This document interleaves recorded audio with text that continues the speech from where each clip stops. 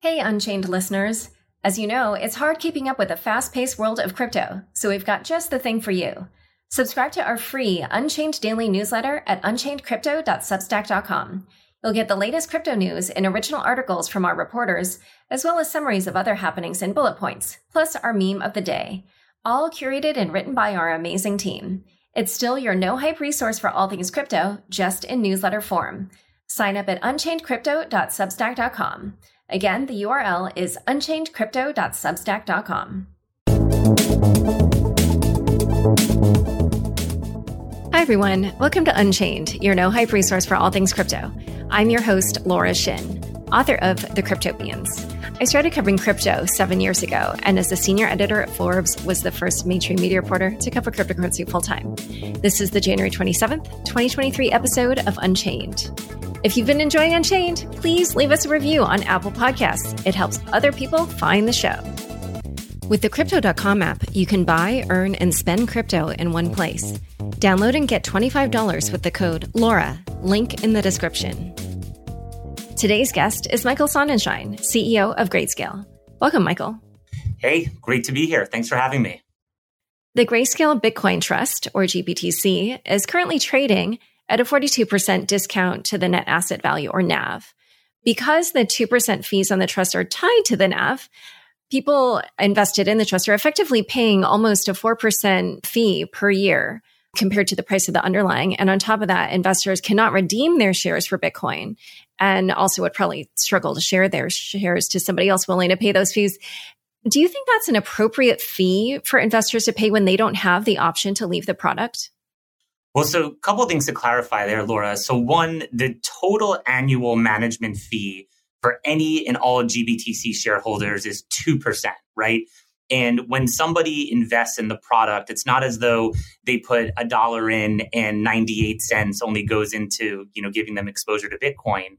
It's instead similar to other investment products that the underlying Bitcoin per share ratio over the course of a year will decline by 2%.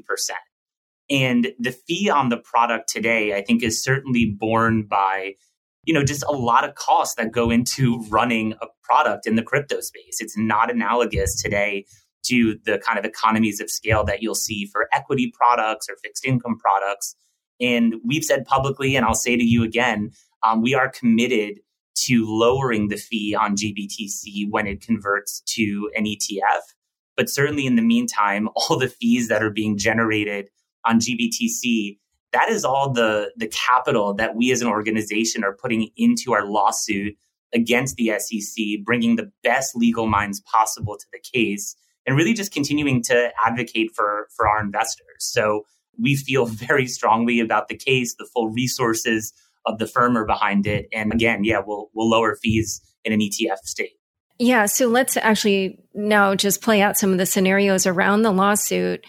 For listeners, we'll catch them up to speed. Grayscale is suing the SEC over its denial of Grayscale's Bitcoin ETF application. Oral arguments will be heard March 7th, which is coming up pretty soon. Yep. If it fails, you've said that you would appeal. At this point, you were saying that under the ETF, that's when you would consider lowering the fees. There's another scenario where you would appeal, but if the appeal also is not successful, then are there any other conditions under which you would reduce the fees? Sure. So let me just lay this out just to set the record straight, and who better to do it with than you. Contrary to what folks may think, we didn't somewhere along this journey in the last 9 years decide that an ETF was the ultimate goal for GBTC, right? An ETF format was what we always conceived of, and that's always what we intended to do, even before we launched the product back in 2013. So we have been on a journey for the last 9 years, not only growing this product and bringing Bitcoin accessibility to investors in a regulated and accessible way, but we've always been in pursuit of an ETF. So when we think about the journey that we've been on, yes, it was very unfortunate and very disappointing that the SEC denied our application to convert GBTC to an ETF in June of 2022. Investors have been patient. We think investors deserve this. And it really is a signal that in the near term, investors have really seen that their regulator is, pretty much shutting the door on the opportunity to take the world's largest Bitcoin fund and bring it closer into the regulatory perimeter. So it left us no option other than to initiate a lawsuit, right? We have a fiduciary obligation to our shareholders. This is what they want and this is what they deserve. So we had to proceed that way. The case is moving swiftly. So again, we filed the case in June of 2022. It's now late January 2023. Oral arguments, as you said, coming up in a couple of weeks. And we do expect a decision on the case by this fall, the fall of 2023. If we lose the case, although we're confident that we have really common sense, straightforward arguments, we've definitely seen overwhelming support for the strength of our arguments that the SEC is looking at Bitcoin futures ETFs and Bitcoin spot ETFs in a very disparate way, in an arbitrary, kind of capricious manner. We would seek to appeal the case. A couple of weeks ago as well, in the spirit of transparency, we did really want to communicate to investors that if ultimately we exhaust all of our judicial options, and again, that would really not only be, continuing to fight the SEC in a judicial setting, but it would also mean that the SEC was, continuing to deny investors the additional protections of an ETF, and we were done with all options. We would then consider putting out a tender offer, right? A tender offer would be a material deviation from the long-term path that this product has been on. And of course, the details of a tender offer would need to be worked out with the SEC, receive shareholder approval, SEC approval. But that would be an outcome that would really, again, be more indicative of regulatory postures than it would be Grayscale's intentions or what investors ultimately want, which we know is an ETF. And can you walk us through what that tender offer would look like? It's really tough to say because a tender offer is really rooted in the idea of the details of which being completely fair and equitable for all shareholders. And so when you have a product like Bitcoin, or in this case, GBTC, where the value of the asset moves around every single day, a more bespoke tender offer would need to be worked out with the SEC to get comfortable that the tender offer was being administered in a fair and equitable manner. So as we mentioned at the beginning of the show, a number of investors are underwater on their GBTC investment and also paying, what to them feels like high fees. And I'm sure you're aware that some segment of them are calling for Grayscale to seek what's called Regulation M relief from the SEC that would allow investors to redeem the shares for the underlying asset, which is in this case, Bitcoin. Why has Grayscale not filed for the Reg M relief? I get, your timelines that you talked about for the lawsuit and stuff, but are you essentially saying to these investors that they need to hang on for the resolution to that? Because that obviously that's a long wait for some of these people that, for instance, have this money in their retirement accounts and are, not really able to enjoy the fruits of their labor. So, Laura, it's another great question. And let's take this opportunity to clear up some confusion about this. Regulation M is something that is really tied to ETFs. What Regulation M offers is a product relief from Regulation M to simultaneously create and redeem shares. And so Reg M is an exemption, or an exemption from Reg M is something that's granted to all ETF applicants. And so an ETF, as we all know, is a financial instrument that, is holding some other asset or giving exposure to some other asset. And because the ETF will move around, throughout any trading day, it's important that the ETF is able to be kept in line with the value of what it owns based on creations and redemptions and an exemption from Reg M. So those folks that are calling for Reg M being something that's obtainable in a vacuum, that's simply just not a possibility. And so when we think about the conversion to an ETF, when we think about the application that was denied by the SEC, when we think about now the lawsuit Grayscale has filed challenging that decision, the core heart of what that lawsuit is not just an ETF, but obviously comes with Reg M relief as well. So the investors that want to see that Reg M relief, they're the ones that, are certainly can be frustrated with the discount. We as a team are frustrated with it too. We want to see Reg M relief. We want to see the conversion to an ETF. And that really is the core part of the case and really what we're advocating for. hedge fund Furtree is suing Grayscale to obtain more details around the trust. And it looks like they're doing so in the hopes of getting Grayscale to resume redemption and also cut fees. Are you going to grant their request for information? And do you feel that shareholders are entitled to that? Yeah, it's funny to see that so many investors are taking an interest in Grayscale, in Grayscale's operations. We continue to feel that, the ETF is going to be the best long-term solution for any and all shareholders. Again, it addresses any concerns over fees being too high because we've committed to lowering them in an ETF state. And we're also confident in the strength of our lawsuit against the SEC. And so I think given the kind of recent mistrust we've seen in and around in the crypto space, there has certainly been, a small vocal minority of folks that are further frustrated. And we share in that frustration, Laura. We really do. In a moment, we're going to talk about some of the questionable incidents that have happened around GBTC. But first, a quick word from the sponsors who make this show possible. Join over 50 million people using Crypto.com, one of the easiest places to buy, earn, and spend over 250 cryptocurrencies. Spend your crypto anywhere using the Crypto.com Visa card. Get up to 5% cash back instantly, plus 100% rebates for your Netflix and Spotify subscriptions, and 0 annual fees. Download the Crypto.com app now and get $25 with the code LAURA. Link in the description. Back to my conversation with Michael. Last Friday, bankruptcy documents showed that Gemini liquidated 31 million shares of GBTC that had been pledged to it by Genesis, and they liquidated all of that in a single transaction in November. Because GBTC is a restricted security, an issuer of these kinds of restricted securities cannot sell more than 1% of the shares per quarter, and this was actually a sale of 5% of all the shares. Did Grayscale know that this liquidation was going to happen?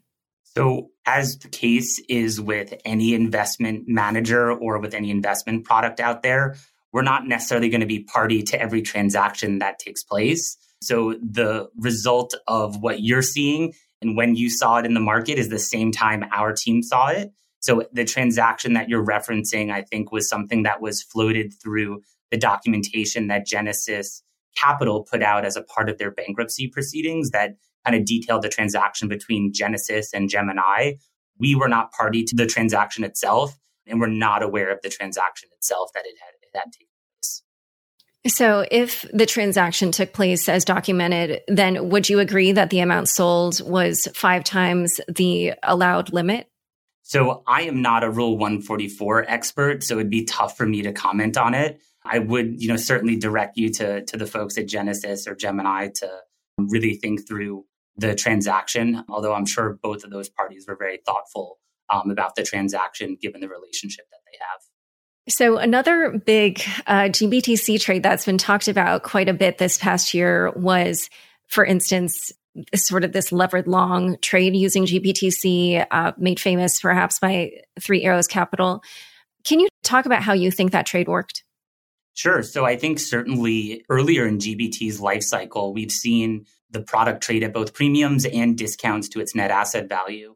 And so there was certainly a period of time where GBTC was in fact trading at a premium to its net asset value. And so investors who were subscribing to the private placement when they were locked up, cause of the private placement shares anywhere from either 12 months or eventually 6 months once GBTC became an SEC reporting company, they had to certainly take the risk on over that 12 or 6 month period, not knowing where they'd be able to monetize their GBTC shares out in the public market. And so for some investors who waited out that 12 or 6 month period, they may have reached a time when their shares became freely tradable and GBTC was trading at a premium to its NAV or a premium to where the spot Bitcoin price was, and thus were able to actually monetize their investment at a value that would have earned them a higher, return than had they just gone long Bitcoin itself. And so that is, certainly something that some investors were able to profit from. And do you think that they were also buying shares of GBTC, pledging that as collateral with Genesis to obtain more Bitcoin, which they were then using to create more GBTC shares? Yeah, so certain investors were able to obtain loans to be able to trade in GBTC or to, create shares of GBTC. The collateral arrangements, I think, with each of those investors would have been different, and something that Genesis would have been the party that was extending credit to the investor, not something that was borne by Grayscale. And so for the structure of GBTC, investors are not allowed to transfer shares until after 6 months, and those shares also cannot be encumbered for that period. Was Genesis allowing 3AC to use these so-called unseasoned shares, that are less than 6 months old, to borrow Bitcoin? Yeah, so I think that there's some minutia to get into the legal docs that surround GBTC. And the unencumbrance has to do with the underlying Bitcoin that, stays within our products itself. And so the Bitcoin that underpins GBTC, the Ethereum that underpins ETHE, those coins are unencumbered. They're owned by the shareholders themselves. They're not loaned out. There's no liens or pledges, et cetera, against them. But there is certainly the opportunity for shares to be pledged in certain financial arrangements, so long as those are disclosed and signed off on. Oh, and that wouldn't violate that restriction against them being encumbered? So long as the pledges are properly disclosed and documented. Okay. Genesis had long been GBTC's authorized participant. And what that means is that's the entity that has the ability to create and redeem shares in the trust. In October, Grayscale changed the authorized participant to Grayscale. And obviously, the timing on that, October is the month before things went, quite far south in the crypto community. Why did Grayscale make that change at that time? So it was actually a change that I believe we set in motion about a year or a year and a half prior to that October date. As we have been continuing to grow as an organization, some of the functions that we've been working to build out are, for instance, our own broker-dealer and our own registered investment advisor. And so in 22, we obtained both Grayscale Securities, our broker-dealer, and Grayscale Advisors, our RIA. And so it was quite a bit further along than that October timeframe that this was already on a path to having operational independence and actually taking over the role as authorized participant here at Grayscale Securities. So this was something that was planned for and just happened to be a switch over in and around that October 2022 timeline. I'm sure you're very well aware the crypto community has a lot of questions about the relationships between Grayscale, Genesis, and DCG. Can you explain sort of what the information is that Grayscale, for instance, has about Genesis? Do you know who the shareholders are? Do you know when transfers occur? How is information shared? How are decisions made? Just to outline all of that. Yeah, so I think from an outside perspective, it's sometimes a little hard for folks to wrap their head around, but DCG, Digital Currency Group, is a conglomerate, and there's tons of conglomerates out there. And whether it's, Berkshire Hathaway is a conglomerate that owns NetJets and Geico and other businesses, or LVMH as a conglomerate and owns tons of companies underneath it that are operating subsidiaries. I think the DCG scenario is really analogous to those, where Grayscale is a standalone entity that has, common ownership under the DCG umbrella. The same is true of Genesis. The same is true of, CoinDesk or TradeBlock or, Foundry. And so Grayscale is a standalone entity, separate and distinct from these other businesses. I have my own management team surrounding me. We have our own budgets, our own governance, our own policies, our own procedures. As I shared, our own broker-dealer, our own RIA. And so we're not privy to or party to what's transpiring in any of the other entities, despite the fact that they are owned wholly by Digital Currency Group. And can you also just, in that, maybe you sort of answered it, but I think people are also very curious to know how involved Barry Silbert, the head of DCG, how involved he is in the decision-making and strategy of Grayscale. So I think given that a lot of what has happened at Grayscale was Barry's idea to start. Barry was the one who was early enough into Bitcoin to say, I think we should start an investment vehicle to make it easier for people to access Bitcoin, as early as 2013, when folks, quite frankly, Laura, thought he was crazy. I think, strategically and directionally, Barry has set Grayscale out on a path, but then he, brought someone like myself in, and I brought a, leadership team in around me as well to really execute on that early vision that Barry had. And so he is not involved in day-to-day decisions. He's not involved in, changes to policies and procedures.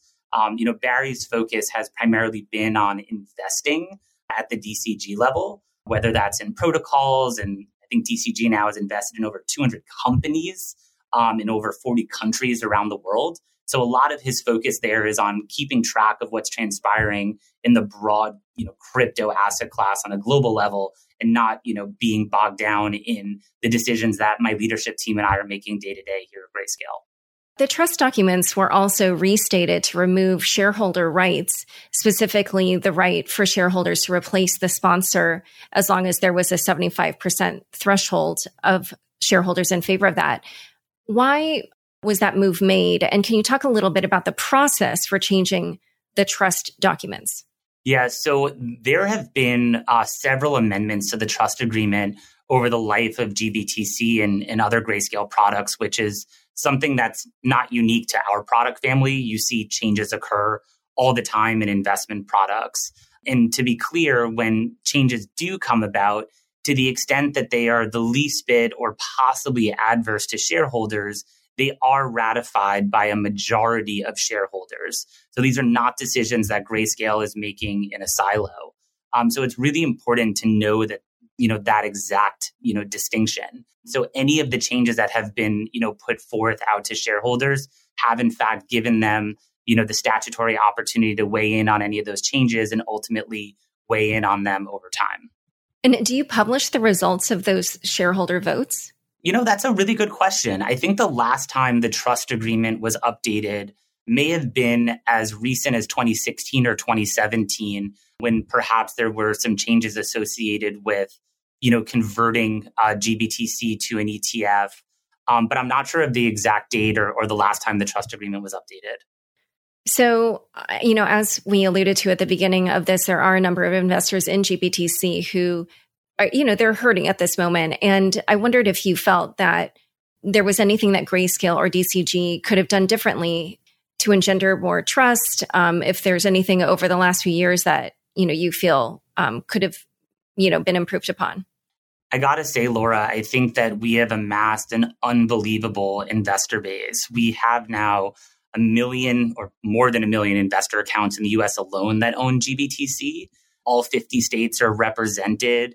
Small holders, large holders, institutional holders. GBTC is inside of ETFs, inside of mutual funds. And so I'm really proud of the team that I built, the work that we've done. And I feel that shareholders do, in fact, trust that we operate as an organization that has, really thought about not only its construction, but its operation. We were born in the US. We made use of existing US rules and regulations. We've continued to push the limits on fair and full disclosure for investors. We voluntarily went to the SEC and became the first SEC reporting company.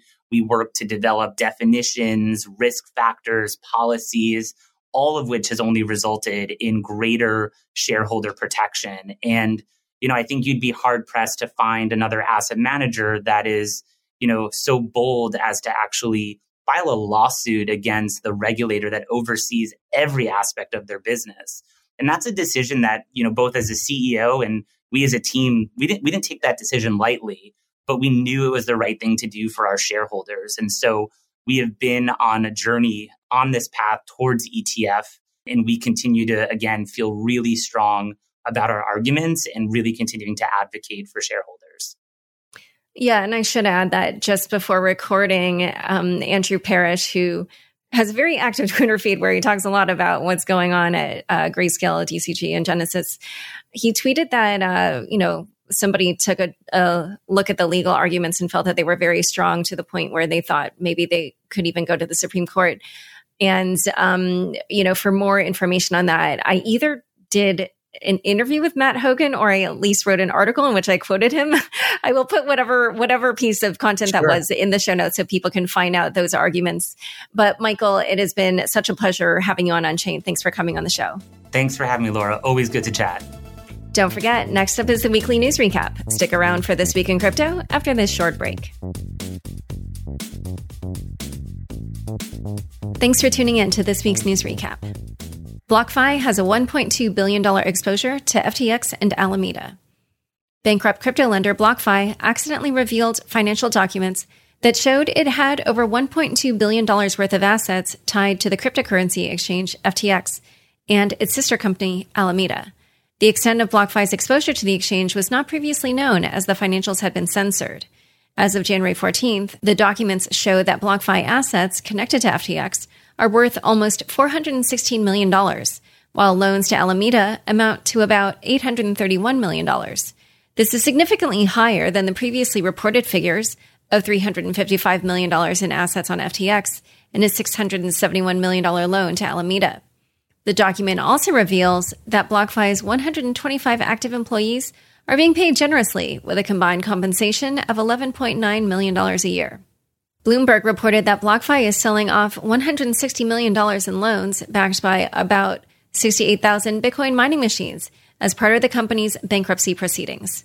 Some of these loans have already defaulted and may be under-collateralized, given the decline in the price of Bitcoin mining equipment. The entities bidding for the debts will likely be debt collection businesses buying for cents on the dollar. U.S. seizes $700 million of FTX assets. U.S. authorities have taken possession of $700 million worth of assets linked to bankrupt crypto exchange FTX and its former CEO, Sam Bankman-Fried, according to a report from CoinDesk. The government is seeking the forfeiture of these assets on the grounds that they are not the property of the bankruptcy estate. The assets in question include $525 million worth of Robinhood shares, which Bankman-Fried purchased with money borrowed from Alameda Research, and $171 million in cash from bank accounts tied to FTX-related entities. The government seized these assets and more in early January and is now seeking their forfeiture. Furthermore, the DOJ seized $50 million in assets linked to Bankman-Fried. This sum was held in Farmington State Bank, a small one-branch institution based in Washington that primarily focused on providing agricultural loans to farmers. The bank had a mere 3 employees at the time of Bankman-Fried's account creation and had been serving the local community for over a century. Additionally, on Wednesday, FTX's long-awaited creditor list was revealed, albeit with millions of customer names redacted. It turns out the bankrupt exchange owes money to a wide range of companies and individuals. Tech companies include Apple, Netflix, Meta, and Amazon Web Services, and crypto firms such as Chainalysis, Coinbase, Yuga Labs, and Binance Capital Management are all owed money. Publications include The Wall Street Journal, CoinDesk, and Benzinga. And athletes like Tom Brady and David Ortiz were also on the list, as was supermodel Gisele Bundchen. Sam Bankman-Fried invested $400 million into Modulo Capital. According to the New York Times, Modulo Capital, an obscure crypto trading firm, received $400 million from Bankman-Fried prior to the FTX collapse in November. The firm was founded in March 2022 and received one of SBF's largest investments, drawing the attention of investigators. The transactions took place in the third and fourth quarters of 2022. The founders of Modulo Capital reportedly had close ties to SBF. One of them, Xiaoyan Lili Zhang, had previously allegedly been romantically involved with Bankman-Fried. Modulo is now a key focus of the investigation by federal prosecutors into Bankman-Fried and the exchange. Genesis says it may resolve the bankruptcy soon. Crypto lender Genesis Global Capital expressed confidence that it will be able to resolve its disputes with creditors this week, with a goal of emerging from Chapter 11 bankruptcy by the end of May. According to Reuters, during a hearing in Manhattan, Genesis lawyer Sean O'Neill said, "Sitting here right now, I don't think we're going to need a mediator. I'm very much an optimist." Brian Rosen, a lawyer for creditors who are owed $1.5 billion in claims, agreed, "We are getting closer." The company filed for bankruptcy protection on January 21st, 2 months after it halted withdrawals and new originations. The company listed just over $5 billion in assets and liabilities in its bankruptcy filing and said that it owed more than 100,000 creditors at least $3.4 billion. Gemini lays off more employees. Gemini, the crypto exchange battling Genesis, laid off 10% of its staff, according to an internal memo seen by The Information. This is the third round of cuts at the company in the past 8 months. The co-founder of Gemini, Cameron Winklevoss, informed the staff, known as astronauts, about the layoffs via a message on Slack. He stated that the persistent negative macroeconomic conditions and unprecedented fraud in the industry left the company with no other choice. Gemini employees are not the only ones affected by Genesis's fallout. Luno, a digital currency group-owned crypto exchange, also laid off 35% of its workforce. Bitcoin Jesus gets sued. Genesis is suing Roger Ver for $20.9 million in damages. Ver, the CEO of Bitcoin.com, has also been long known as Bitcoin Jesus. The lender claims Ver failed to settle crypto options transactions before the expiry date. This is not the first lawsuit against Ver, as CoinFlex, a crypto exchange, also filed a lawsuit against him in July for failing to repay the debt on his margin position. In a Reddit post, Ver stated that he has enough money to pay the debt, but that he does not feel obligated to do so. Celsius plans to issue a token to repay creditors. Bankrupt crypto lender Celsius is planning to pay back creditors by issuing a new token, according to a recent report from Bloomberg.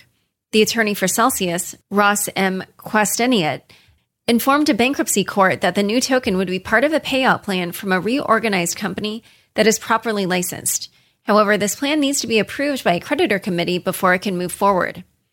According to CoinDesk, the proposed token is called Asset Share Token, AST.